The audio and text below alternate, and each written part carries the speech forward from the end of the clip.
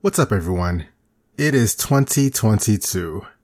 Last year in 2021, I was a little more sparse on episodes. This year, I'd like to pick it back up and get some great ones out there. I've been enjoying the podcast and I just love talking about writing. And that being said, I do conduct a writer's chat every Wednesday at 6 p.m. EST via Twitter Spaces. So if you're online, come follow me at IVWall, that's IVWall, and join in the discussion. Also, be sure to comment, subscribe, and leave reviews via iTunes, Spotify, or whatever your most preferred podcast host is.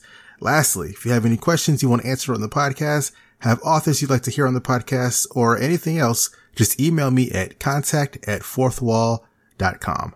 Thank you.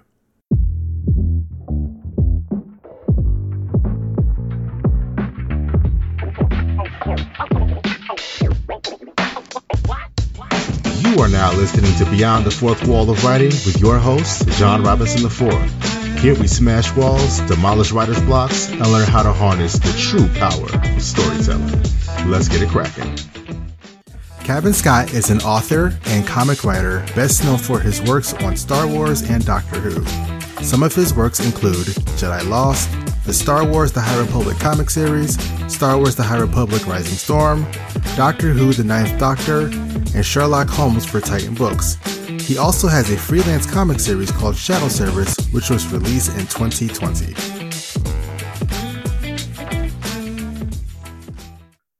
What's going on, everybody? Welcome to the Beyond the Fourth Wall of Writing podcast. I am your host, John Robinson IV, and this is episode number 23. With me today, I have Mr. Cavan Scott. How you doing? I'm okay. Hey, thanks for having me. It's good to be here. Yeah, absolutely. Thanks for coming on. I'm super excited. We were just talking right before we came on how I usually end up talking to all these Star Wars writers because I'm such a Star Wars head. And comics kind of also have a hold on me there. So there's a lot of comic writers that I interview as well. But you write both comics and novels. I do, yes. Yeah. So I mean, we can actually let's open up with that a little bit. Okay. That's kind of a fun topic. What do you feel about the mediums? Between working comics and novels. Do you have a favorite, and do you have a different approach when it comes to like structure or preparing or actually writing it? When it comes to a favorite, I mean, that's really tricky. It depends what I'm writing. If I'm writing a novel, I can't wait to get back to comics. And if I'm writing comics, I can't wait to get back to novels. And I think naturally I find comics a little, it's always dangerous to say this, but a little easier. It comes a little bit more naturally. I think I find writing novels harder work because they are work and sometimes you're right in the mire of it. And I suppose the obvious difference is that a novel takes a long, long time, and you've got a lot of work to build into that. And then the drafting process and the redrafting can take an age, depending on the length of the novel. Okay. Comics are quick because of the nature of the beast, especially if you're working in, for the big two, working for Marvel or DC, that, you've got a schedule there that's baked in stone and can't be broken. And, you have to make sure you get the script and then get all the rewrites done so the artist can start work and the process can continue. So by their very nature, they're quicker. And I do like the collaborative nature of comics. I originally came from radio drama and magazine work. Nice. So yeah. I was used to working in teams. And so when you're working in a comic, you are still very much part of a team if the comic's being run right. And so it's a collaborative means of storytelling. Whereas novels, obviously, you have editors and you have people involved, but it's largely you sitting there hammering out words or writing out longhand or however you write your novels. So by its very nature, it's a far more solitary occupation. So I do enjoy the collaborative nature of comics, and just getting that little boost where you're, right. There's those mornings where perhaps you are dragging your feet a bit and you turn on your email and suddenly there's pages from your artist, or there's, character designs, and it just gives you that thrill. It is an absolute thrill, and you can see someone else realizing what you came up with, or you came up with together, because a lot of the time you plot and plan together anyway. So I do enjoy that element of it. I mean, again, on the flip side, there are times where I quite enjoy the solitude of writing a novel, when I know that I'm not going to have to go into my email and firefight a situation that's come up because, there's been a problem with an art, or the schedule's gone out the window, or an approval system has fallen down. So yeah, I mean, it's one of the reasons I love doing what I do, because I do write across different mediums. I still write radio. I've started to write television recently. I'm writing novels. I'm writing books. So I can keep things fresh by jumping. And I'm very appreciative of being able to do that, because I know that's not something a lot of people can do or have built into their working environment. And it's something I'm always trying to maintain, because I find it so helpful that I can say, right, I'm struggling with that. I'm going to stop and I'm going to move over into this new medium. And that could be it's the refreshing shift I need to get the creative juices glowing again. It's the palate cleanser, it's having to think with a different part of your brain. Storytelling is storytelling, no matter what media is. And I think creating stories is the same, from a very basic point of view. Of course, each different media brings different tricks, and also different ways you have to think about writing stories. I mean, when you're dealing with comics, the very nature of how many panels you can get onto a page, where things that people don't really think about, but a comic is a series of cliffhangers. If you're going to try and push people through the story, largely adventure comics are one cliffhanger after another, and you've got to work out where to drop those cliffhangers, because you don't want it on a certain page. You never want a big reveal on the right hand page of a comic, because everyone will see it when they turn over the page. You always want it after a page turn, because that's the only way in a comic you can really shock someone. It's very different, especially when you're writing a horror comic or something. You can have jump scares on screen or audio so easily. You can even work them quite easily into a novel by building tension and then releasing it. With a comic, you have to make sure it's after a turn of a page, because otherwise the surprise is blown completely because of the way people read comics. So it's all those kind of things that when you've come up with your story, you then have to think, okay, so how is the reader or the listener or the viewer going to experience this? And so what's the best way of getting the story across to them? And how can I make sure I'm taking them on that journey in the best possible way, that I keep the surprises coming, and I don't blow the story for them before it's even begun. So that's where the differences come. It's in the methodology of how you're getting that story across. Right. Absolutely. Yeah. I was just actually talking about the difference between different mediums, and things you can do in certain mediums and things you can't do in others. And I think you make a very good point. I mean, since I started writing comics versus prose novels and stuff like that, I immediately, well, first of all, whenever I read comics now, I can't not count comic panels. It's just kind of a natural thing. As I'm reading, I'm kind of like calculating how many panels are on this page. We all do it. Yeah. How many panels are on this page? How large are the panels?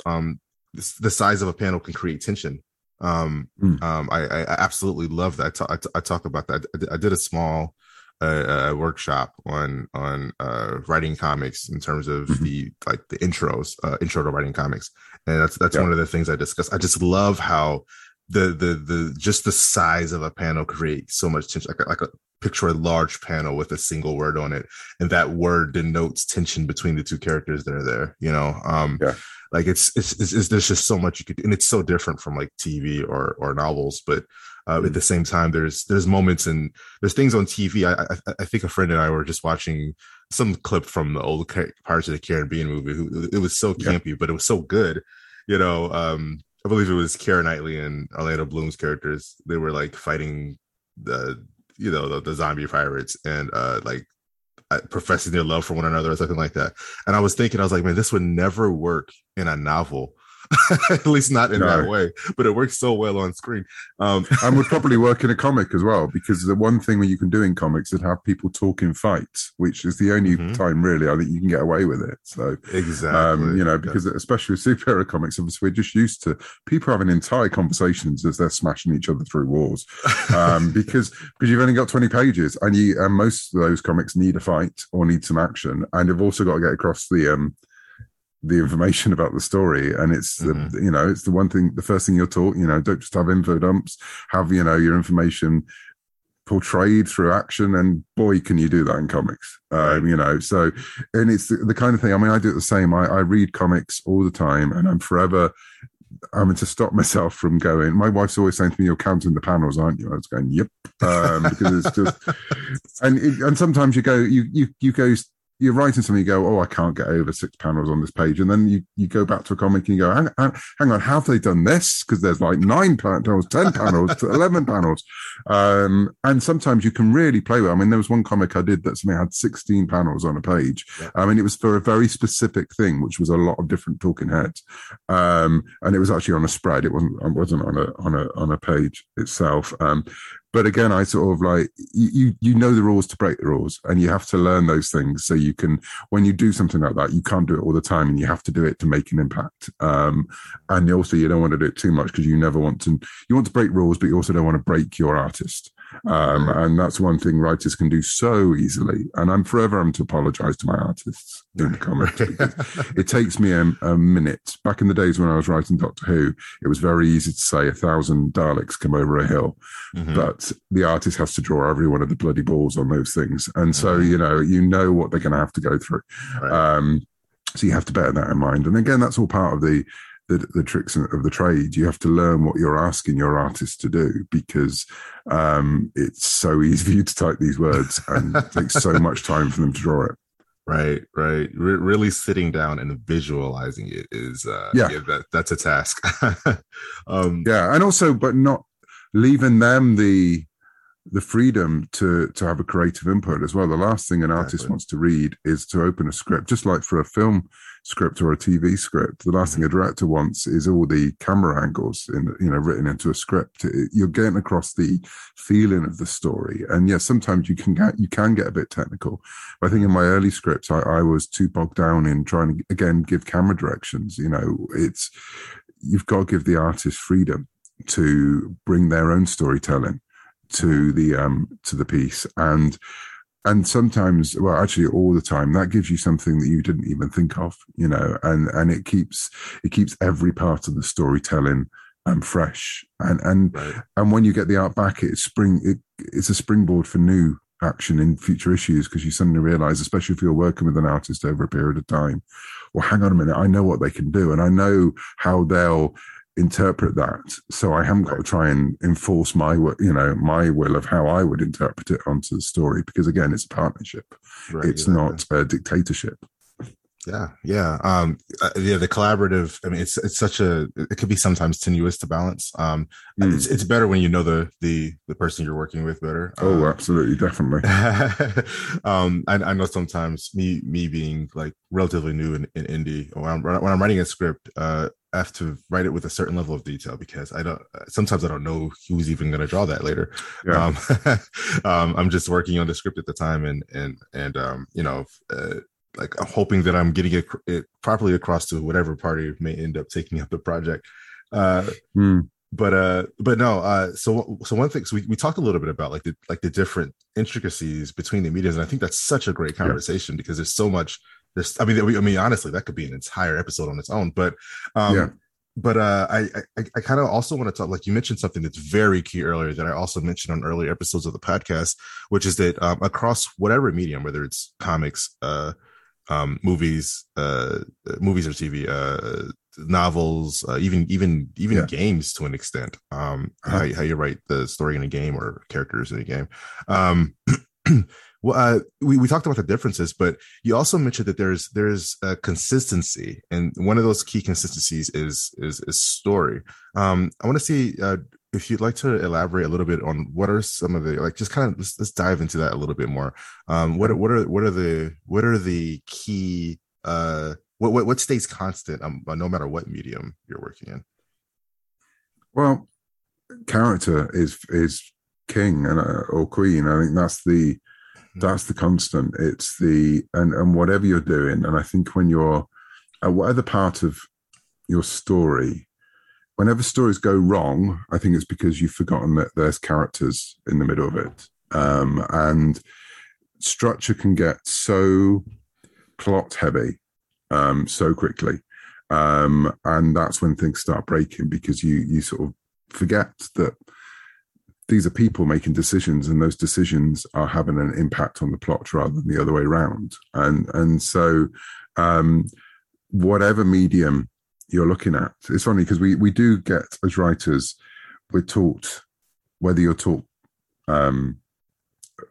fish by going to college, or in a structured way like that, or you're self-taught, you come across all these different structures that you should follow: the hero's journey, the save the cat, the three-act structure, the 5-act structure, and it's very easy to think of those as being plot structures and plot foundations, and I think it's something that a great comic writer, Scott Snyder, who, if you read comics, you'll know of for the last few years, has been writing for DC, Batman, now sort of like venturing out on his own a bit more as well. He always says that, the 3-act structure, the story arc is never, you've got to remember it's a character arc. It's not, when you look at something like the Save the Cat structure, which I never think is the be all and end all of a story, but is a useful tool you can use when you're starting to try and see where things are going. They're not talking about plot points, they're talking about character points. When you talk about the midpoint of the character, that sort of dark night of the soul, it's obvious, it's in the title, it's the dark night of a soul. It's not the dark night of a series of events, and right. So I think that it's whatever you're doing, it's taking that step back and asking yourself, am I remembering here that a character is going to push this on? It's not going to be, you're not going to be just presenting something. Well, I don't think you should be personally presenting like a history textbook, with this happened and then that happened. And then on this date, this event happened. And, a good story is about the people who are experiencing it. And that's why we get invested. And that's why we want to come back to stories again and again and again, not just because of the amazing things that happen, and set pieces can be spectacular, but I think the one thing that gets my goat more than anything is where you hear someone say, well, this thing happens in the story because it's awesome, and you go, well, yes, but why is it awesome? Because it's happening to other people. You still have to just saying I'm doing this in a story because it's dramatic or because it's awesome, that you don't get a hall pass for me for that. You still have to know why that thing is awesome for the individuals, and I think people always say, the most important question a writer can ask is what if? And yeah, absolutely, that is the spark of so many stories. But I think the important question you keep having to come back to is why. Why is this happening? Why have they made that decision? Why are they walking into the room? Why are they saying that? And I think that's the question that runs through every story, no matter how you're telling the story, no matter which medium you're using, it's the why, because that's what keeps the story going. And that's what keeps the story relatable and believable. Because as soon as you forget that question, that's when people start losing interest in characters. And when they lose interest in characters, they lose interest in your story. Absolutely. I mean, honestly, that the why versus what is so profound. I really like that. Because yeah, you're right. What if is the common question, but I think why is like the question under that question. Like I think we hit what if first, and then absolutely.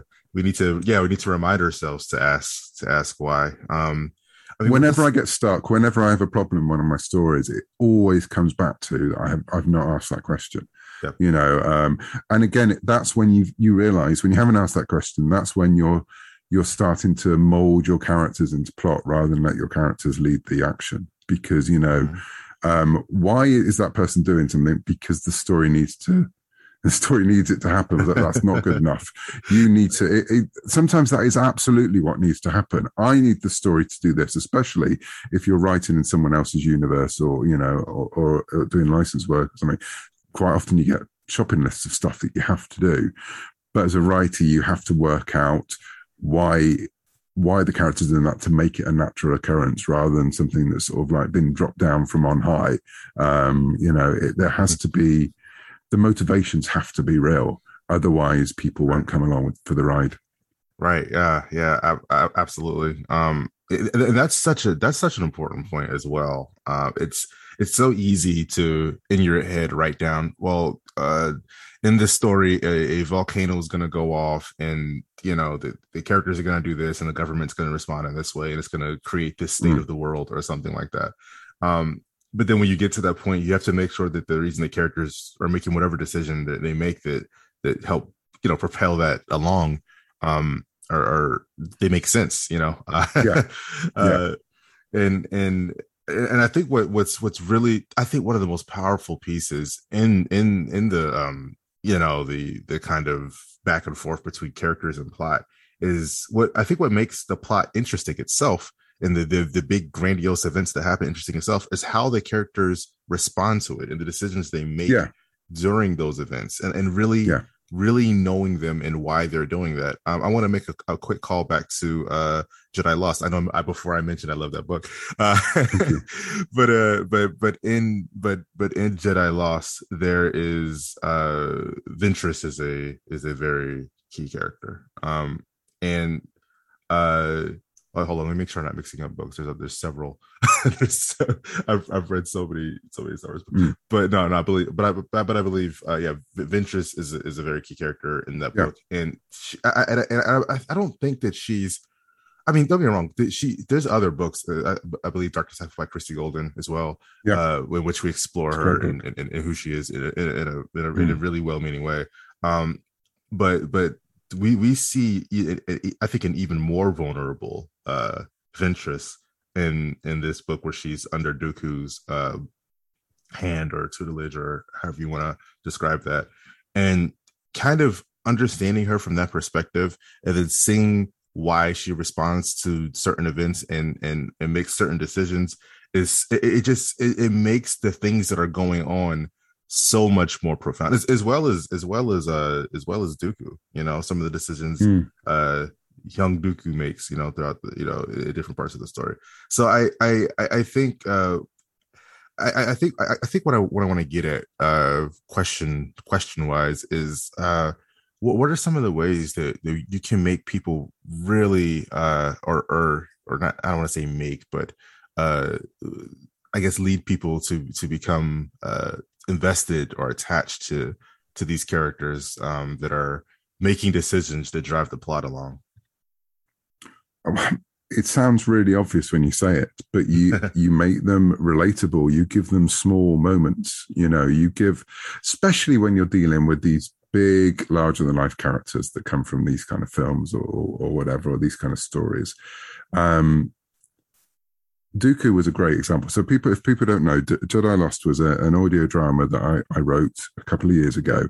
I was asked to write the story of why Count Dooku, who's a character in the prequels of Star Wars, played by Christopher Lee, the great Christopher Lee, who's sort of the person who, he is the person that kicks off the Clone Wars, and he's a former Jedi who has become a Sith, and is a politician, and I must admit, a character that I never really identified with, or never really. I have a complicated relationship with the prequels, and Dooku. I was so excited because I'm a massive Hammer horror fan. If anyone follows me on Twitter, they know how much I love horror.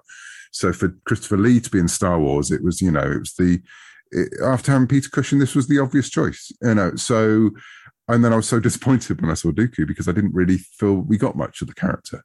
We got it more in the Clone Wars animated series. And then I was given this chance to write the story of not Dooku as a Sith, but also the story of why Dooku became a Sith, why he left the Order. And actually, that was the main thing. Why did he leave the Order? Because the two things aren't actually linked together in a lot of ways, and in a lot of ways they are. And I had to go back and ask that question, why? Because I didn't know. I couldn't really work it out. And I realized I needed to try and make Dooku, who is a terrible person in the prequels, from a moral point of view. I had to make the listener, who was going to spend 6 hours with him, learning about his past, I had to make them like him. So it would obviously break people's hearts at the end when they realize where it's going. But also, it was an understanding that when you look at the character in the wider canon of Star Wars, he must have been a very good Jedi for a very long time, and people couldn't believe that he turned away, and people couldn't believe that he'd become a Sith, and they couldn't believe he was responsible for all the terrible things going on. So I had to make him likable, and the way I could do that was by giving him a best friend, which luckily the story of Star Wars had already baked into it with the character of Cypher Dyas, but that relationship had never really been explored. And so through the story, I could really drill down into what made that friendship work and why these two people who were perhaps could have been very different and come from different backgrounds, but now had the joint life of becoming a Jedi from a very young age and being taken from home and trained from a child, which again is something that I don't think we bear in mind much with the Jedi, that could be terrifying. Exactly, for children. That you could really see them as people. And you could literally take them back to children who are bantering, who are able to sort of burst each other's bubbles when they need to be, who know each other's idiosyncrasies and enjoy them, while others might find them annoying. And yeah, so for me, that was the only way I was going to be able to tell the story. And sometimes it was the smallest moments. It was Dooku training with a bird to sort of try and learn how to do animal bonding within Star Wars, which is a thing that some Jedi can do. They can sort of identify themselves and bond with an animal, which is something I come back to so many times in my Star Wars writing, because it's something I find fascinating. Because I think it says so much about, I think, how we deal with animals. It says so much about how we are as people. And so that's something I explore time and time again. And so it's through moments like that when you see characters doing the most normal things in the world, the things we understand. And I come back to it time and time again when I watch films and I read comics and I read books. You know, these larger than life characters, the moments that we get them is when we see them doing the things that we all know. You know, we will never understand what it's like to be Superman and be able to, depending on which film you watch, turn the planet round backwards so time goes backwards, even though that's not how science works. We will never understand what it's like to be able to fly and go up into space and do all those things. But we absolutely know what it's like to fancy someone and they can't even see you. But they're in your life every day. We understand that, which is why we love Clark Kent, which is why we love Superman. You know, we know what it's like to lose loved ones. So that's why we love Clark Kent. And that's why Superman is real to us, because he is Clark Kent. He is a real person. And we've had those smaller moments when he's desperately trying to impress Lois and mucking it up on every turn. And again, I always come back to that scene in, I think Superman, when he is about to be interviewed by Lois, and Clark turns up after Superman's been interviewed, and you see that wonderful moment where Christopher Reeve takes off his glasses and he just changes his body language and he becomes Superman, and then crumbles back down into Clark Kent, and we feel for him so much at that point. And it's little moments like that make those films, which I know is taking me on a completely different tangent. But I think that's why I think Superman is such a great example for this, because he is a larger-than-life, godlike character who is also one of the most human characters in comics. And that's why we love him. Yeah. I think a lot of the time when people dislike a movie or book or I think it turns up in movies more so than books, because books have such a longer time to express, or for people to get to know characters and whatnot. But sometimes, film, you may have a limited, this movie needs to cut off at this, timestamp or whatever. You only have so long to do it. And same thing with comics, depending on, you may have a comic run, or you may have a limited series, and you have only so much time to express these characters. And we already talked about panel counting. We got to make sure we can fit it somewhere. Like, how many panels is it going to take to make somebody understand this character?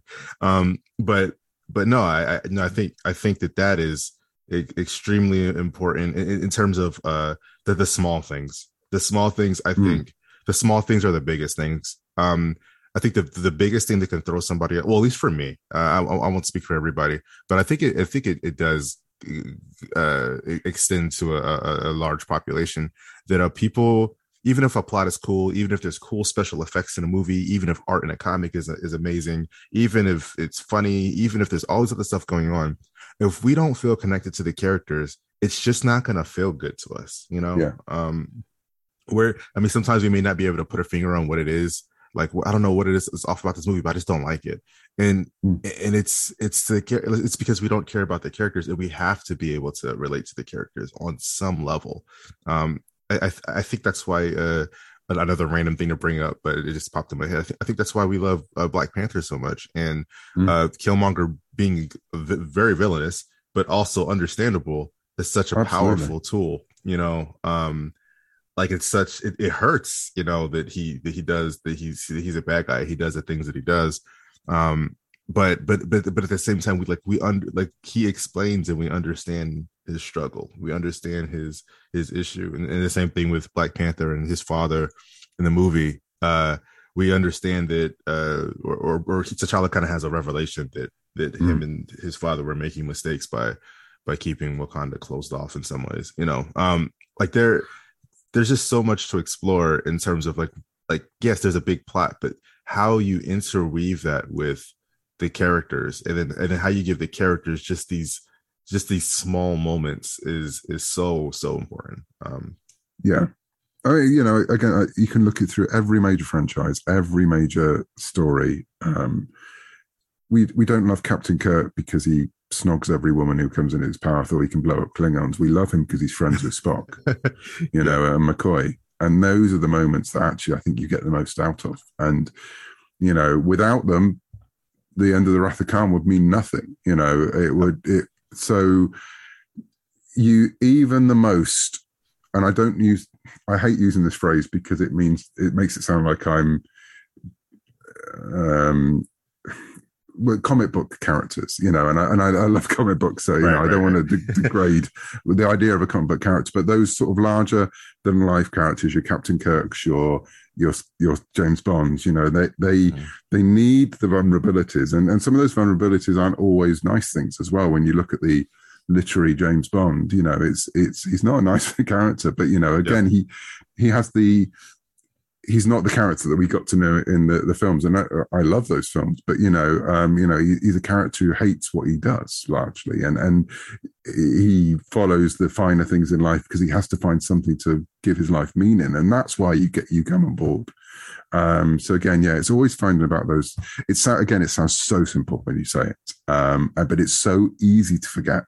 You know that you're trying to create real people here, with everything that means, and it's so easy to just go, I need to get to the next set piece. I need to get to the next set piece, especially when you're working in thrillers or action or horror or anything like that.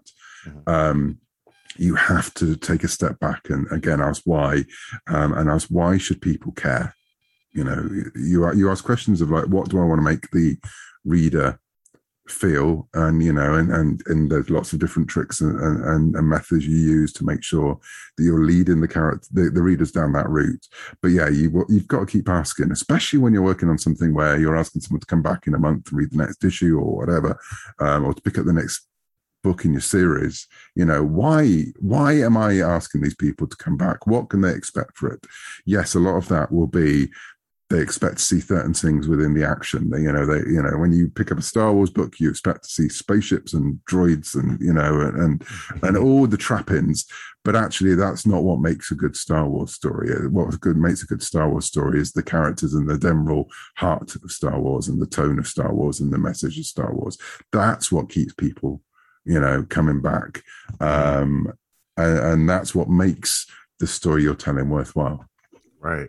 Absolutely. Yeah, I want to. So, I mean, we're talking a little bit about character, and Yeah. we kind of circle back around to Star Wars, and it's something I want Mm. to talk about since we're doing so we kind of have one major piece, probably the most major piece, which is why how to make characters, or I'm sorry, the question of why how to make characters relatable, whether it's via using the small moments or making them just relatable as people, something that we can understand, as opposed to somebody flying around the planet backwards. Uh, but there's also I also want to hit on the other part of this, because there's like it's oh man, writing is so complex and I love it. So we have these characters. We're like, okay, we got to make it relatable, give them small moments, but then Yeah. you have to balance that with moving the story along as well. Yes. And I think one of the things that help us do that is structure. And this is where I want to kind of hit a little bit on the High Republic. Like I said, you and Charles and Daniel and I don't want to miss all the name. I believe Christy, Claudia, and Justina as well. Claudia. Yeah, I'm sorry. Yeah, Claudia, Justina. Yeah, all the people who are involved. You know, between the books and the comics, it's so well structured.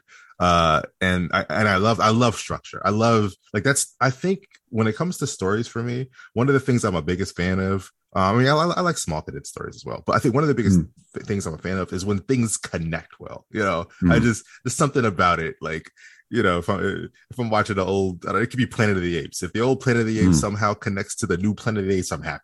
You know, if the old Alien connects to, like, well, it didn't really connect properly, but Prometheus. So let's not go there. Yeah. Well, let's just say, before I watched Prometheus, when I had the feeling, the idea of it connecting, it made me happy, you know? So like, whenever something connects well, it just makes me happy. So High Republic, all of it, all the characters are lovable. They're all new too. They're so fresh. You got Vernestra Rowe, we got Elzar Mann, Avar Chris, all these characters. Yoda kind of linking us to, like, you know, we know he's an old character. We all love him. He's there. So all of these things connect. But now we have to figure out, all right, so we got to make these characters relatable. But we have to also implement them in a story that helps drive forward their character development. And give us an interesting plot and make it, you know, whether if it's Star Wars, in this case, Star Warsy, you got to give them the droids, you got to give them the lightsabers and the Force abilities. And the High Republic, I believe, does that I want to see if we could talk a little bit about the structure in High Republic and how the characters move through that structure. I mean, some people who come to mind is Marchion Ro, excellent character. I don't even know how that was processed. I don't know who created him. I don't know if you guys created him together. I have no idea how that worked. Elzar Mann, he became a kind of out of nowhere in Rising Storm. Not out of nowhere, but he was there before, but like, he really kind of came to prominence in Rising Storm. Like, whoever it is, I kind of want to dive into how what that structure looks like, or how these lovable characters, the characters that we come to love, are fit into this larger structure, or I guess in Marchion Ro's case, maybe love is not the right word, but but he's very, there's always someone who loves a villain. That is one compelling character. Like, Marchion Ro absolutely blows my mind, and I'm just like, wow. But if you want to talk a little bit about how you fit these characters into this structure and what that structure looks like. Sure. I mean, I've never been involved in anything as complex as the High Republic, and so we have an overall, not even 1,000-foot view. We have like a 1,000,000-foot view of what the High Republic looks like from beginning to end. We know where it started, and we know where it's ending, and we know the major points that we have to hit to get it there. And that's where the fun begins, really. So, I mean, that's one of the first things we set out. And there is, Mike Seglain at Lucasfilm has this big, long, I think you can see a bit of it in one of the documentaries we did for Disney Plus, the Inside Disney. We've got this big, long timeline, which we obviously only showed a little bit of, and it rolls on for the entire length of the story, and also the entire length of the project, which, you know, has got a number of years involved in it. And we've got these 3 stages that we've talked about, these 3 phases of it. so we've worked out that general structure, and that is actually very plot related. I mean, so we know there are certain key things. It's still related in character that we know the motivation that has driven those parts of the plot. But then we can start zooming in, and we can start taking out strands of that storytelling and going, right, so which part of the story is the kind of story we can tell in a young adult book, or we can tell in a middle grade novel, or we could tell in a comic, or we could tell in an adult novel for Del Rey, or all the various different parts of storytelling and the different media we're using for this project. And that's when you can start going, right, so which characters would be best, or actually which characters are least suited to deal with the problem that are going to face. You also have to think, when you're dealing with something that has different ages involved as well, that there are some of the stuff I told in The Rising Storm, which is the novel that came out a few months back now, could not be in a middle grade novel. There is a middle grade novel set during The Rising Storm that deals with it in a very different way that Daniel wrote. But there was certain events that we could not put in any other format because it wouldn't be right and appropriate for kids. Likewise, we have a junior series of comic books that Daniel writes for IDW, and the series I write through Marvel, which is definitely a lot older. And so that's when you sort of take, that's another part of the onion that's been peeled off. We know we can tell that part of the story here because we can get into it more there. That's a part of the story that kids will be able to understand, but also we hope that people are going to come in and pick up a children's book or a middle grade novel or whatever age they are, because it's a different way of telling a part of the story and seeing a different perspective to the overall story, which is important when you're dealing with something this big. And then, you do have a little bit of point when you go, well, I want to use Venestra in this story. And you can't, because I'm using Venestra in this story. And we start bartering between each other. And that's when the fun part comes, because there are moments when you can't use the character you want to use, and you've got to try and find a creative way around it. Or you go, right, well, I can't use Venestra. Well, then Elzar probably would be really wrong for this kind of story, but that's quite interesting, because how would he cope in that? And so everything you start getting closer, you start bringing all these different conversations in, and that's where the fun really starts happening, because that's where at that micro level, there are certain things this story needs to do, but the fun bit is working out the best way for the characters to run through those moments. And you're writing stories at the same time as other people are writing stories. So there is a certain moment where I can write something, and we've got a Slack group that we all are all on, and I can go on that and say, I've just done this. Does that cause anyone any problems? And Daniel goes, yeah, it really does.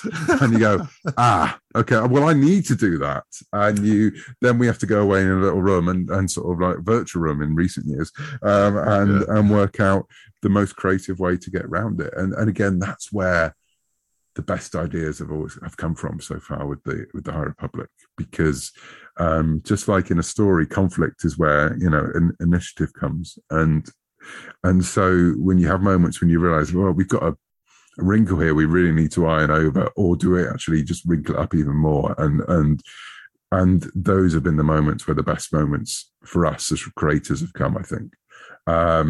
So you got, it's a juggling act, and it is also, there is a lot of, we could not do this just making up as we went along, because something would go very wrong very quickly. Right. And we haven't got the time for it to go wrong either. This is a train that's moving now, so we have to keep it going. And so, so we have treated it like that. We've got a wider plan, which is absolutely like, history.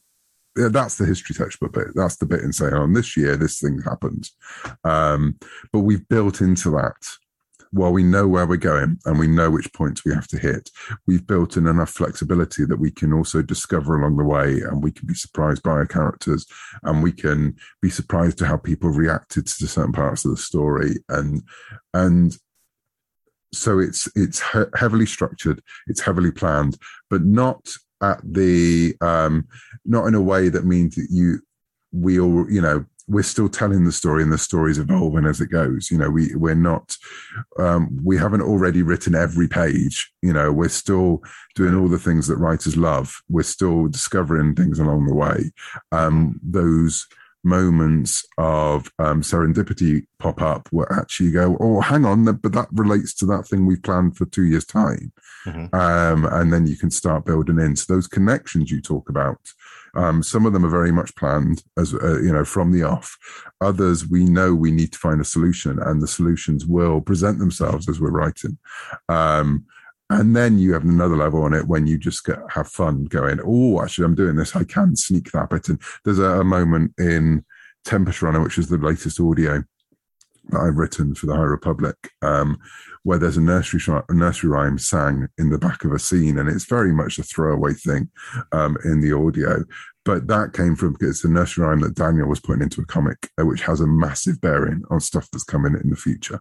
And when he was doing that, I was saying, oh, I've got a moment in my radio play when I could absolutely have someone singing that. And he was like, yes, do it. Because again, listeners who'd listened to that radio play heard it and probably thought nothing of it. Then when they picked up the comic book last week and they saw the lyrics to the same nursery rhyme, it would be a jolt for them.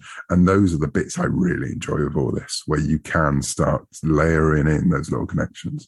And it's, as long as it's not a obstacle for people who haven't heard everything or seen everything. It has to be a reward for people without being a stick to beat people with if they're not keeping up. It's a really difficult line to walk, because you get it so wrong so easily. We've all seen these big sprawling stories where actually after a few years' time, there's no way you can get into it without going back to the beginning. And we're trying to have lots of jumping on points with this as well. So yeah, we've given ourselves a challenge. And hopefully so far it's worked. But it's something that we're going to be thinking about in the future as well. Yeah. No, I mean, honestly, I think it has been working. I've seen everything that I've seen from High Republic has been excellent so far. I haven't read every single thing, but I've read most. I read the major books. I'm a little bit behind on High Republic. Read some High Republic Adventures. Like everything so far that I've seen has been really, really well done. And I think that collaborates. There's so much power in having, like you said, a Slack group or something that you can just, ping somebody and say, hey, can I do this? There's so much power in collaboration and just having that open line of communication versus kind of, again, I don't know how every major writer's room, virtual or otherwise, works, but versus like somebody kind of over here writing something and then over here writing something, so on and so forth, and then you kind of don't know what they've written until they emerge from the dark room with their manuscript or screenplay or whatever. It's kind of like it seems like a very constantly evolving process, a very living process, for lack of a better word. It has to be. It has to be. You have to be on it all the time, because what the flip side of it is that an edit can come through on one project that has ramifications for something else that the person giving that edit doesn't know. So the domino effect is real and can happen very quickly. And so that's the danger of working on something like this, that we do again, and we've got to give ourselves space that if a domino effect does happen, that we have the ability to maneuver around it, because sometimes things just happen. You're going to get a story when something just does not work, and because you have to change that, then you have to change something else in another part of the universe. And I think that's been the frustration for writers of shared universes since there's been shared universes, but it's also part of the fun of it. Because again, through those moments, you come up with good solutions, and it's, and I must admit, I enjoy those moments. I enjoy those moments of going, you have your initial like, that you turn the blue, and then you go, right, okay, I need to solve this now. Here's a solution. Does that work? Does this one work? And that's that's the fun part of writing for me as well. It's the especially writing on, and I think it's the same whether you're writing your own material and you've had a series that's running a long time, and you've wrapped yourself up in continuity, or you're working on something, whether that's the Marvel universe or the Star Wars universe or the DC universe, these long established franchises. There's always going to be those moments when you're going to come up against this, and you can either just, it could be the wall that finishes you, or it could be the challenge that keeps you trying to be creative, because it's a constant battle, to keep something that's true to something that's gone before, but also make it fresh. And so it's a part of the job I really enjoy. Yeah, no, absolutely. I think that's one of the most frustrating and also rewarding parts of writing is when you hit a wall, when you hit something that you're trying to make work, doesn't make sense, or something you have to change, whether it's due to edits or whether it's due to, like you said, if it's your own story, if there's something you discovered that like something you wrote earlier in the plot or already established. Yeah, exactly. So I have a creator-owned comic called Shadow Service, which we're only 10 or 11 issues down the line with, and already I've come to a moment of going, oh, this is a really good idea. If only I hadn't done that in issue 3.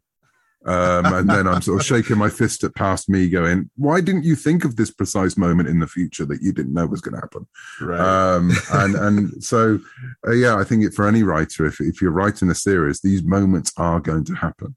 And you've got to find a way to take a step back and work through those problems that you're going to give yourself, because let's face it, even the George Lucases of the world didn't foresee everything they were going to be writing 20, 30 years before, so it was, and the trick is to put these little, to give yourself enough space to make yourself look really clever later on. And when you are a geek like we obviously are, there is that wonderful moment where something lines up and you see an Easter egg and you realize and you think, yes, fantastic. So, or when you're writing it, when you're on the other side, you've always got to try and think about how you make those work. And half the times, it's like writing a mystery. To write a true mystery, it's very hard to pants a mystery. Because trust me, I had to write a Sherlock Holmes novel once, and I didn't have time to outline, and it was hell. Because to write a good mystery, in my view, you work out what's happened, and then you work backwards. So you work out where you're gonna put those clues. You work out what clues you need, and then So when someone reads it, they're thinking, "This person is a genius," because I didn't see that coming, but it's so obvious. That's because you reverse engineered the entire story, and that you haven't always got that benefit when you're working on a series, but you just leave yourself enough breadcrumbs. Let's face it, George Lucas was a master at doing this.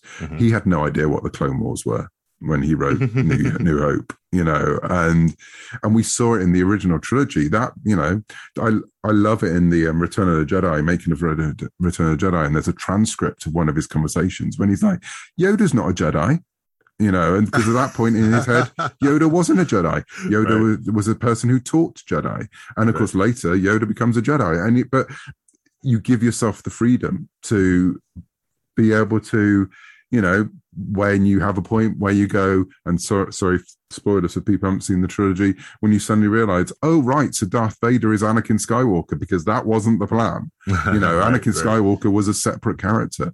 Luke and Leia weren't twins, so what Lucas did, he gave himself enough space that he can make these changes and make it seem so obvious. Because he wasn't trying to tie everything down at every turn. He was just leaving breadcrumbs which he could then pick up on. And I think that was his genius, as well as so many other parts of his genius. But just that idea that now we look back and we go, oh well, obviously it was always planned that Darth Vader was Luke's father and he was Anakin Skywalker. Was like, no, that was not the case. Go and read the making of books, read the interviews with George Lucas. But this all comes back to the character and the heart. What was central to George Lucas was what Star Wars meant to him and what it was going to be. And so actually then you could move these characters into places that you didn't expect, because actually what they were about was still true to them.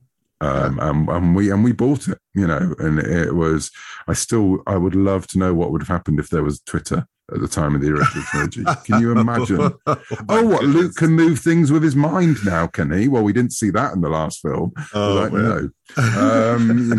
That's because it was made up for Empire Strikes Back. And so,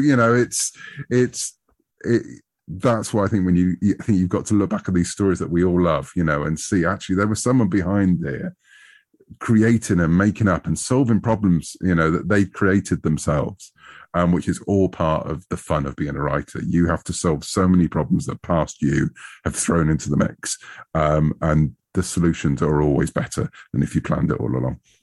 Yeah, absolutely. I think. I mean, I don't know if it's the same for you, but I know that when I'm building a story, whether it's building further along, like either further chapters, further books, or further issues, I don't know if the story starts to, or sometimes it's in edits as well.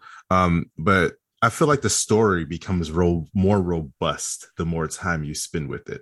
So what I mean by that is, out of the gate, you may have let's think of something really simple. You may have a character that has, I don't know, fire-based powers. I'm going way off the top of my head. Say so, yeah. Fire powers, right?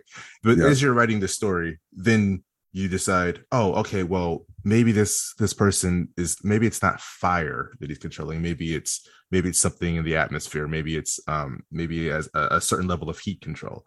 And then if you go further, you say, oh, well, maybe he has temperature control. And then that opens up the possibility for him having you're refining powers, So like what you mentioned with Luke, I didn't know that, but with Luke in Empire moving things, maybe it was initially just maybe Jedi originally just had the Obi-Wan kind of mind trick thing, and then they expanded from just telepathy or mind-based powers to a telekinetic type power set, and I think it's important for people to give themselves the room to be able to do that, exactly. Yeah. And that's what coming down. So, that's why outlines are important. And in the sense of, where you're going. So I find it very hard to go into a story without knowing the ending. And part of that comes from because I've done a lot of license work. And so you have to outline. There's no way about it. Your outlines have to be big and they have to be detailed. But again, I always try and leave space for myself within them that I can adapt it as I go. And then when I'm writing my own material, absolutely, I want to know what the end is. I had an editor the other day talking about a comic book saying, we don't need to worry about the ending yet. I know we do, because I can't write a story unless I know what the ending is. It might not be the ending we get to, but it needs to be in the ballpark of the ending we get to, and perhaps it's not the most detailed ending, and even if the ending is, the hero wins, just take it the most sensible, or the hero doesn't win. Right. It's the guiding star for your story. When you're writing a story where let's say you're writing a story when actually it's a tragedy and the hero's not going to win. That means everything you're writing will be pointing towards that direction. Right. And the reader or the listener or the viewer might not know that's where you're going, but that's, you as a creator have to know. You don't necessarily have to know how exactly you're going to get there. I think you need to know the basics of how you're going to get there. And that's where your 5-act story structure or your 3-act story structure and all those different things, that's when they're useful. That's when they're a good tool. Again, it's another way of saying, when you're in the weeds and you don't know where you're going, you can take a step back and go, right, there is a structure here that I can follow, as long as it doesn't become just a prescriptive, map. Right. And that's why I think, and that's why I could never be. I know, one of my greatest heroes is Stephen King, and I can't imagine what it's like not to know what the end of your story is. He talks about repeatedly, just sort of starting writing and not being a planner, he's a pantser. Like, that terrifies me because yes. I need to know a bit of where we're going. Thanks. And I would be the same. I'm not the kind of person who can just get in a car and drive. I need to have a plan of how I'm going to get there. But I don't need to have a plan of knowing exactly what roads I'm going on, and so I think that's the same with my storytelling. I need to know a general ending, and I will happily change that, move that ending a bit to the right or a bit to the left along the way as the story evolves. But I think it's so vital to know, and we've all seen areas where that hasn't happened in storytelling. And we all know how unsatisfying it is, because that's when you disappoint people, because you're setting up a promise at the beginning of a story, and actually that promise, it's not always something you've stated. It's something someone will take out of it and perhaps take out of context, but you've still said, I know where we're going. I'm going to guide you through this. It's not just a random series of events. There is a structure to this. Because otherwise it's just called life, and we all know what that is. And we all experience that every day. That's why we go to stories. We want something that has a structure to it, whether that structure is a game, whether that structure is a book. It's like there is a beginning, a middle, and an end. That's what we're taught at school. It's so important. As a writer, I think you have to bear that in mind. You haven't got to be hamstrung by it, right. But you've got to know what it is. So yeah, with the High Republic, we know what the general story is. We are learning on the way how we're going to get there. And it's the same in everything I do. I need to know what that endpoint is. Again, I come back to something Scott Snyder said, where he was first struggling with the idea of that he was the Batman writer. And I think it was Grant Morrison said to him, like, you just need to know where your Batman begins and when your Batman ends. And you might not get to that end, but that's what you're aiming towards. And then that will mean that you can write Batman. And I think that's the same for any story. You just need to know where you're going, so you can get there. Yeah. I mean, honestly, excellent advice. Kind of having a North Star, even if that North Star changes, moves to the left or right a little bit as you're moving towards it. I guess I got your perspective changed. I mean, if you think about an actual star, you may think it's in one direction, but as you're walking in that direction, you may realize it's actually a little bit east, or a little west.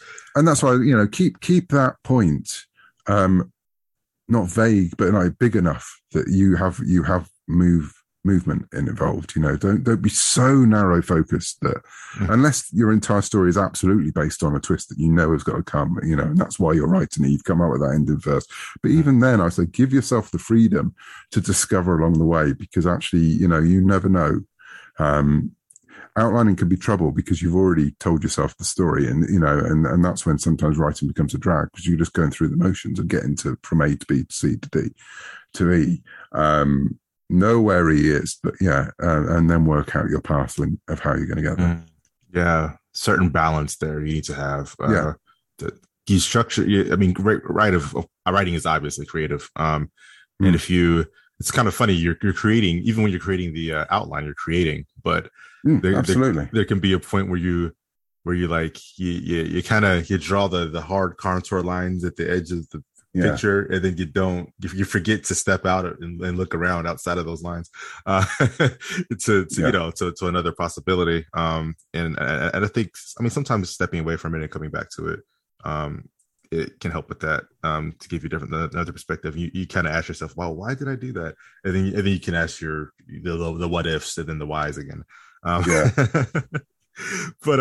yeah. So no, honestly, I think that's excellent information. In terms of, we talked about character, we talked about getting some story, like implementing those characters in the story structure, and then the fun of it, the meat of it, is really making what the characters are doing in the structure, whether it's for the plot or whether it's so you don't bump heads with another writer you're collaborating with, how you make them fit in a meaningful way. And then of course the payoff of that is it's so nice when you figure it out. Like I don't know if there's anything better than the moment of oh, I got it. I got how this, I got what's going to make this work and still work alongside either something I did earlier in my story or something that my collaborators are doing right now. And let's face it, that's why we do drafts. We do drafts to make ourselves look good.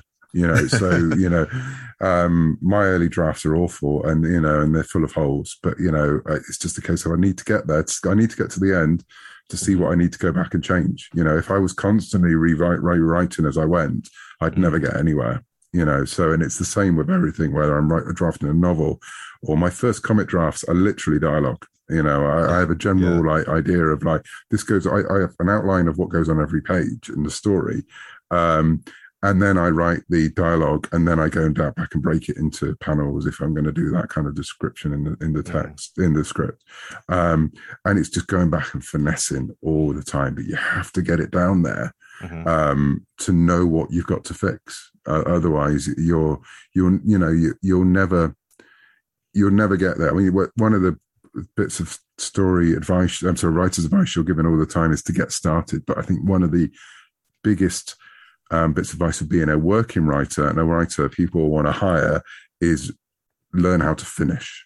Yep. Because it's very easy to start in a lot of ways, because all you got to do is start. You got to give yourself permission to start, which in itself has so many difficulties of actually giving us permission to start writing a story.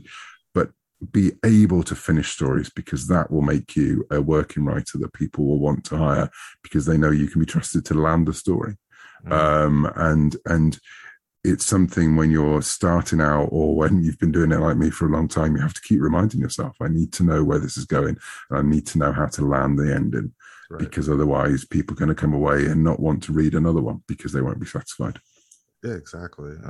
You talking about drafts real quick. I'm going to swap to a different subject in a moment based on something you just said, but I just want to make a quick note. What you said about drafts again makes me think about something that was kind of an epiphany to me one day. When you're writing your first draft or your second year draft, what you're doing is you're giving yourself like this power. Like it's really powerful. Like it's insane to me how powerful it is, because you're creating a world, creating characters, whatnot. But it's really powerful. Like think about in real life, where how many times in real life have we done something and then we gone back and say, man, if only I would have known.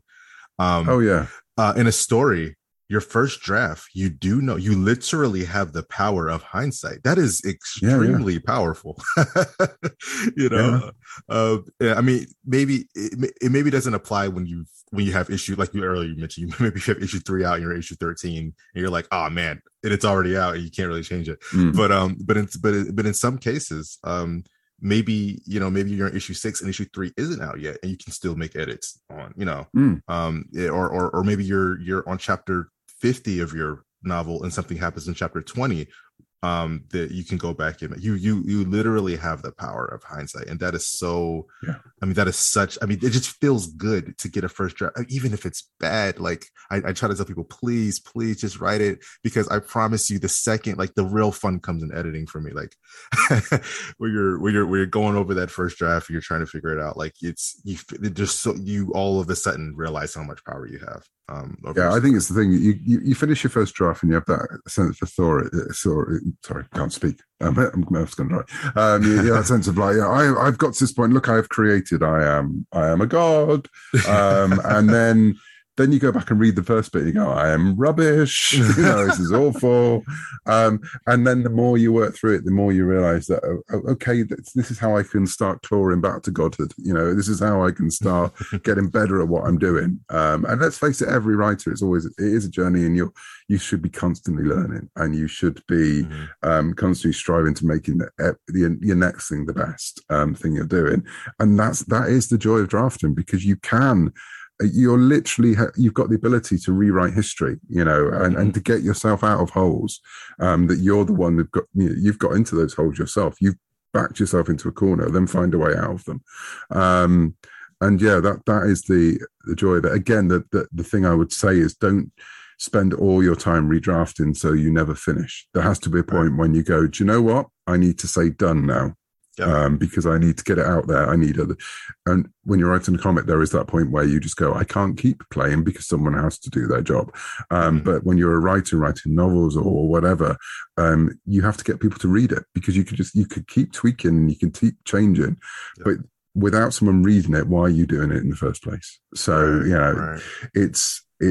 that's another God, this entire life we live is a balancing act, so you have to balance between structure and plot and character and getting the work done and refining the work, and then getting to the point when you're going, no, I've got to stop. And the only way you do any of these things is by actually living it and trying it and doing it. And that's what makes writing so powerful and so compelling, is that you learn it by doing it. And you've got to start and you've got to finish. And then you've got to move on to something else. If you want to make a career out of this, you just keep moving forward. And all of these things, these lessons that you learn along the way will come back for the next story, and just like any part of life, that experience will push you on to be a better storyteller. Yeah, yeah, absolutely. Spend the time on it. I mean, I think that's the, like, we talked about all the intricacies of it, which is why I love doing this podcast. But that's why it always comes down to what, when somebody asks that quick question to somebody on Twitter or their author they see in person for a second at a con or something, and they go, just right. All of that is encapsulated in just right, because you do have to spend a lot of time just doing it. What we mentioned, all the intricacies of all the balancing, all of that is it's time consuming, and you have to be willing to put the time into your craft to, any other thing. What is it? It's 10,000 hours to become a professional or something along those lines. But so when I say just go and write, I literally mean just start. Don't talk about being a writer. Mm-hmm.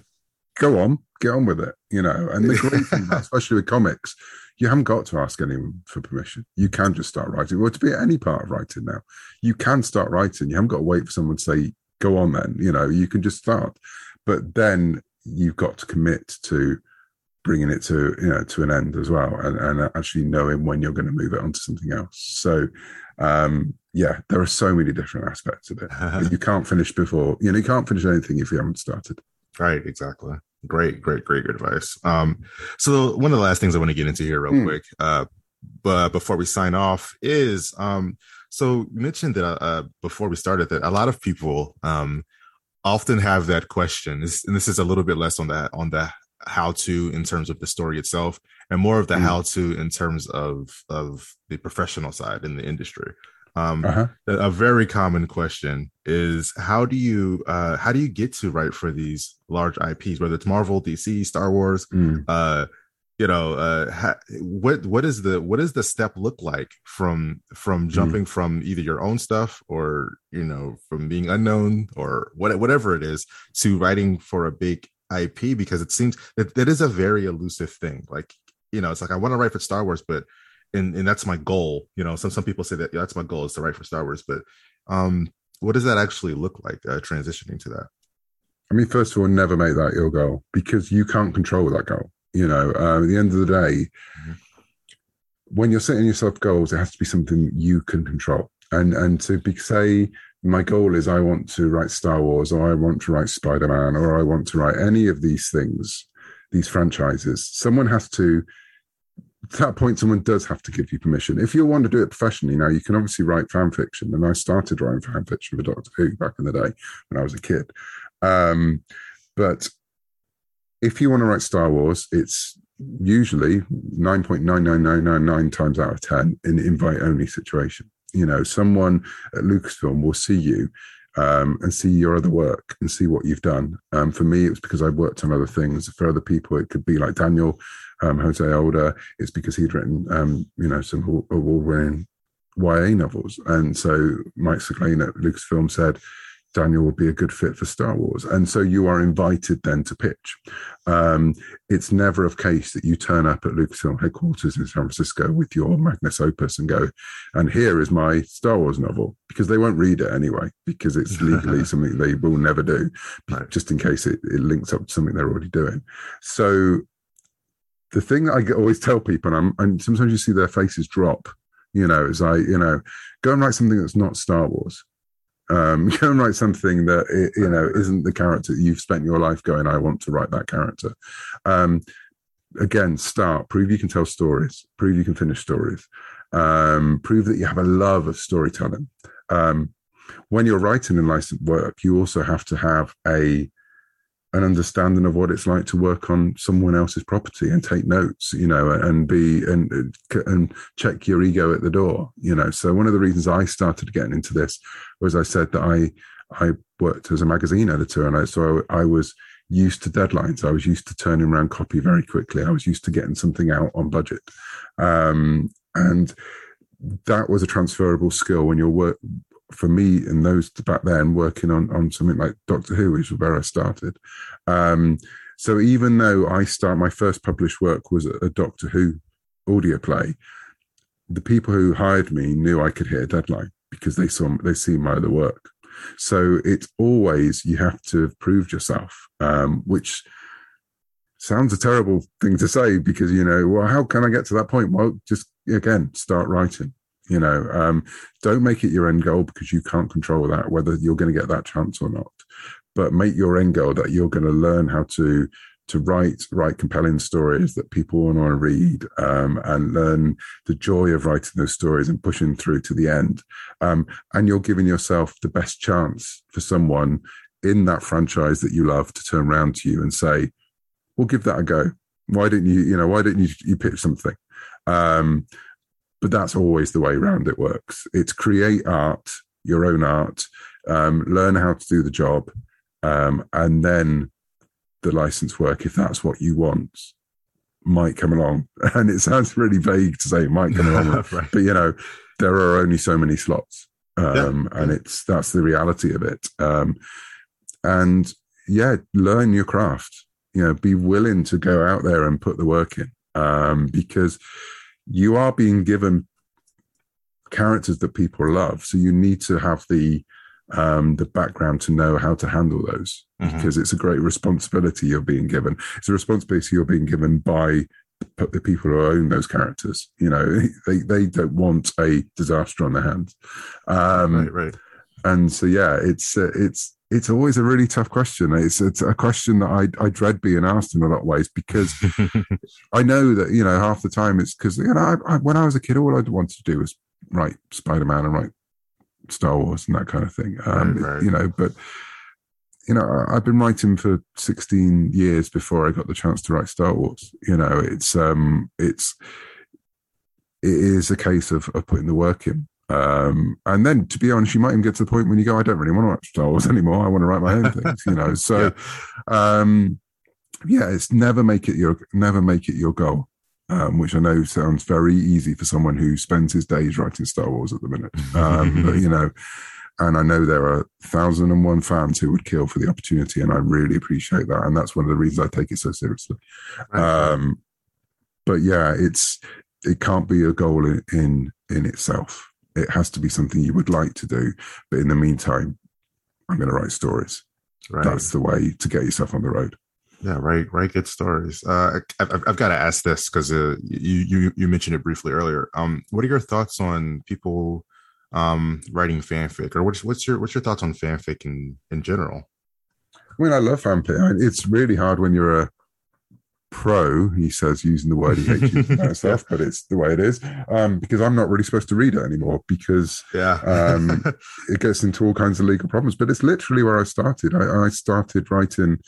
My first ever fiction was writing Doctor Who fan fiction, pre-internet, pre-everything, when it was photocopied fanzines that people used to print up and staple, and, in the dark days of the wilderness years of Doctor Who when it wasn't on telly. And it's absolutely where I started. It's really difficult. It's really difficult for writers, actually. I think artists can can draw fan pieces and get noticed because of the legality of fan fiction. When you're writing, it's really hard to get noticed because they won't open the story. So sending a Fantastic Four story to Marvel is the best way not to be answered, because they can't look at it. And likewise, sending a Star Wars story I have loads of times when people just try, and it's why one of the reasons my DMs are closed on most things, because I get people just sending me stories for Star Wars, and again, I can't look at this. And I've got no way of proving I haven't looked at it now, so it's really difficult. Thanks. So it's a really hard one. It's where you quite often see people online saying, just don't do it. But if you can write a story that can prove that you can write the kind of story that you tell in Star Wars, that's an easy way to do it. But that doesn't, so absolutely, write fan fiction, but don't see that as a way to writing it professionally. Yeah. Because it should be a way to giving yourself the joy of writing, which is what it was for me. God, I really hope no one ever finds any of those early Doctor Who stories, because they're awful. but it's the thrill of first seeing my name in print, connected to something I love. So it was first time seeing a story printed that someone had drawn an illustration for, and I was like, wow, that exists because I did this thing. So I would always support people writing what they want to write. It depends if you want to make that transition. And me in a transition, taking the transition from a fan to a writer in so many ways is troubling. And you learn on the job because, as a Star Wars writer now, I can't go onto Twitter and come up with fan theories anymore because they get quoted on websites. I found that out to my cost. And Lucasfilm says this, and you go, no, Lucasfilm didn't. I came up with that because I went, wouldn't it be fun if? And you see that time and time again with people who are transitioning from fans of something to being professionals. This is an entirely different conversation, but that's also part of writing. Yeah. It's part of having a writing career, because you sometimes have to remember, well, I can't be that public fan that I used to be about stuff. I very rarely online say anything negative about something, about something I've watched or read. Because I know that no one's planned to make something that I won't like, but I just don't. So, that's fine. That's the way of the world. And also I don't want it to be taken out of context and thrown in someone's face and that kind of thing. So, and those things are regularly happen. And so, there are so many things that I wish I'd known about becoming a fan, especially in the sort of social media age, who then moved into writing, because there are so many traps out there. And I see people do things and I'm like, no, don't do that. Please don't do that. But then you don't want to be the guy suddenly coming in and going, no, you have made a mistake, because then you're treading on people. But yeah, it's just, it is a really tricky time to make that transition. Right, yes. The internet, the age of the internet, I don't know if it would have been possible back in even the early 90s or even the mid 90s to guess what the internet would be like. No. In the age of social media, it's wild. The first time I had a clickbait article written about one of my tweets when I made up something silly about Star Wars, I was like, oh, I can't do that anymore, can I? I can't. And I still go online and say, oh, I like this, I like that. But again, I can't get into arguments. I can't get into debate. But then you have different means to do that. You make sure you have, you go back to talking about it with your mates. You go back to doing things like that. You have private conversations because you can't do it publicly. You can't do it online. because no, it becomes a whole different can of worms. So yeah. Those are things I think as writers we should be talking about as well. How to be a writer on social media and in the modern world we live in, because it's just as important as writing how to write books. It's how to act and what to expect when you're out there promoting your books or talking about other people's books or just being a figure online. Because when you become a writer, that's what you want to be. People say, I'm a writer. It defines who you are. I have written this book. I've written this play. I've written this screenplay. I've written this comic. Well, from that point on, anything you say is going to be taken with that identity already out there. So it's tricky. It's really hard at times. Yeah. I think if you're any kind of figure online, it's the most innocuous things, or what you think may be the most innocuous thing, can blow up into something else, and it's kind of like, oh, okay, well, yeah, maybe, exactly. Maybe I should be careful. Maybe I'll just shut up next time. But then they were all fans, and it's really hard to sit on your hands when you want to say something. Right? Yeah, exactly. But I guess in terms of fanfic, I think maybe it's writing fanfic could be good, but also write your own thing. I'm a big proponent of writing your own thing as well. I feel like it's certain at a certain level in writing. I think maybe when you're starting out, like if you're just writing fanfic, it's fine. But I think at a certain level you're writing, I think you should always be writing kind of your own thing, even if you're writing fanfic also on the side. I feel like if you're writing fanfic, your fanfic should be your version of whatever it is. Right. And I think that's the thing that I would say. If you want to write fanfic, and there is nothing wrong with it, and if that's your aim or what you want to do, don't just make it a carbon copy of what's already out there. Add something, So for a fan, If you're a writer who writes fanfic and you don't like something about your favorite franchise, that's the best way to go, well, I didn't like that, so this is how I would do it. And again, I think that's really great training. So I think when I was first starting out writing licensed fiction, I was so worried about something feeling like it should be a missing episode of something, or it should be, especially when you write something like Doctor Who, when you're writing for past Doctors, I felt, I got really obsessed with it. It had to feel like it was a Sixth Doctor story. And it was, so a lot of my early stuff felt like that. And it was a note I got on reviews and things, some people love that.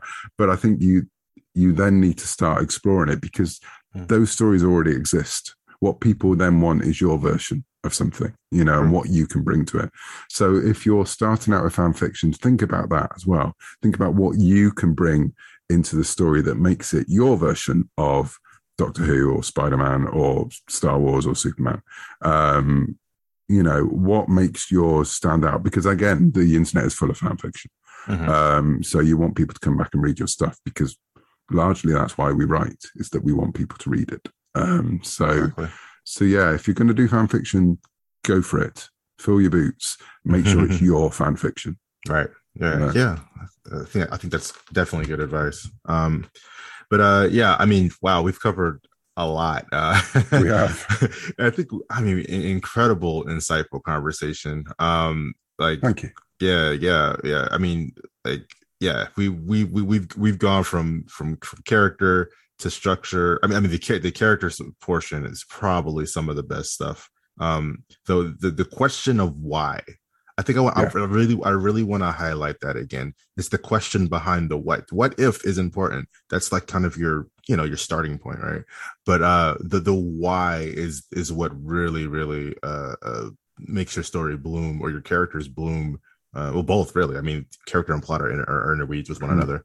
That makes that really makes your story bloom into something that people really can connect to. And then of course, moving on to getting into an IP, I think writing your own, like proving yourself in the craft and exploring your craft and improving your own skills is the way to go as well. That being said, do you have any other kind of final thoughts, final pieces of advice, or things to avoid, or anything you want to say to writers that are on their journey out there? I'm probably sure they're already sick of my voice by now, but just think. So I think, it's just come back. It's that thing of be true to what you want to do. Try to tell a story that only you can tell, even if you're telling it in a shared universe or somewhere else. Don't try and be someone else. And I think that's the same for all of us online. We can try and we look at other people's careers and we say, I want that career. But you've got to try and make it your career. You can't just be a carbon copy of someone else. And likewise with your stories, if you know what you love, and you know what you love reading or watching or anything, but you can already get that somewhere else. Yeah. So try and work out what you can bring to it. So if you want to write, there are 1,001 zombie movies. If you want to write a zombie movie, don't just rewrite what Romero did. Don't just do what Romero did. Do your own version, and that's when you get things like The Walking Dead. That's where you get Shaun of the Dead, which is when you talk about structure. Shaun of the Dead has some of the best structure and foreshadowing in any film. That is my favorite zombie movie. Listen to all of the dialogue, and you're in the first act, and you'll find out how those characters die in the last, because it's there in the dialogue. Wow. And so all the people who pushed that genre to focus on zombies for a minute forward did what they wanted. Actually, Romero did it right at the beginning. He created the genre, and then all of those those stories have pushed the genre into a different way. And that's what you've got to do. You've got to think about, what can I add? What is my zombie story? What is my Star Wars story? What is my rom-com? Not just duplicating what you've seen before, but actually saying, what can I add to this? Yeah. That honestly, that's very true. I mean, every zombie story has its own take. I mean, get World War Z's very like the documentary. Well, the book has like kind of like these entries going on. Obviously, you've got what is it with stars? Resident Evil, of course, the game. Yeah. You've got that the way that scientific outbreak kind of came across. You know, you've got I'm blanking on it. One of the films is Train to Busan. Where you get a more emotional take. On a zombie film. I think it's a lot of it is the way you approach it. I do a writer's chat every week on Wednesday on Twitter via Twitter Spaces. And one of our last topics we talked about how do you feel like you're not stealing a story, and how do you write a new story if everything's already been done? You know, the comment of there's nothing new under the sun. And one of the things that got brought up by myself and several other writers that were in the chat were, well, it's the way you approach it. It's your twist and your, how it's all about the angle that you come at this thing from. So like you were mentioning zombies, there's a billion angles to come at a zombie movie from. It depends on how you approach it. Exactly. What makes it your story? Right. Exactly. But yeah, again, we've excellent conversation. Really appreciate you coming on. Really fun, really insightful. I want to see. Can you tell people? Well, first of all, as far as what you can tell, what books you have out now, books, comics, whatever you have out now, what people can expect to see, and then where people can find you at on social media. Sure. Well, if you like my Star Wars work, I'm still writing the High Republic Marvel ongoing comic every month. I've recently had so many books coming out in the High Republic. So I've had The Rising Storm, and then I had Tempest Runner, which was an audio play. It just seems to have been one after another recently. And then another, on the flip side of this, I co-wrote with one of my friends, The Life Day Treasury, which is while the High Republic is high danger, high drama, Life Day Treasury is a anthology of sometimes whimsical, sometimes scary, festive stories set within the Star Wars universe. So that sort of sums up everything I've been doing with Star Wars. From my work personally, I have a series called Shadow Service, which is a supernatural horror spy comic, which comes from Vault Comics. We're in a sort of middle of a hiatus at the minute, and then it will be coming back early next year for the next arc. We're working on that right now. Nice. Other than that, the best place to go is either my website at cavanscott.com or to find me on Twitter at Cavan Scott. And I'll be talking about some of the stuff that's coming soon, hopefully on both of those sites. Oh, very nice. Very, very nice. And of course you can call, you can find, of course you can find the Beyond the Fourth Wall of Writing podcast on all major podcast networks. Look it up on Google or go to fourthwall.net. That's IVWall.net. Listen to podcasts with myself talking about writer and talk about writing, and as well as me talking with other writers about different topics like we did on this episode. So Cavan, again, thanks for coming on. Thanks for having me. Yeah, and we will catch everybody next time. Peace out.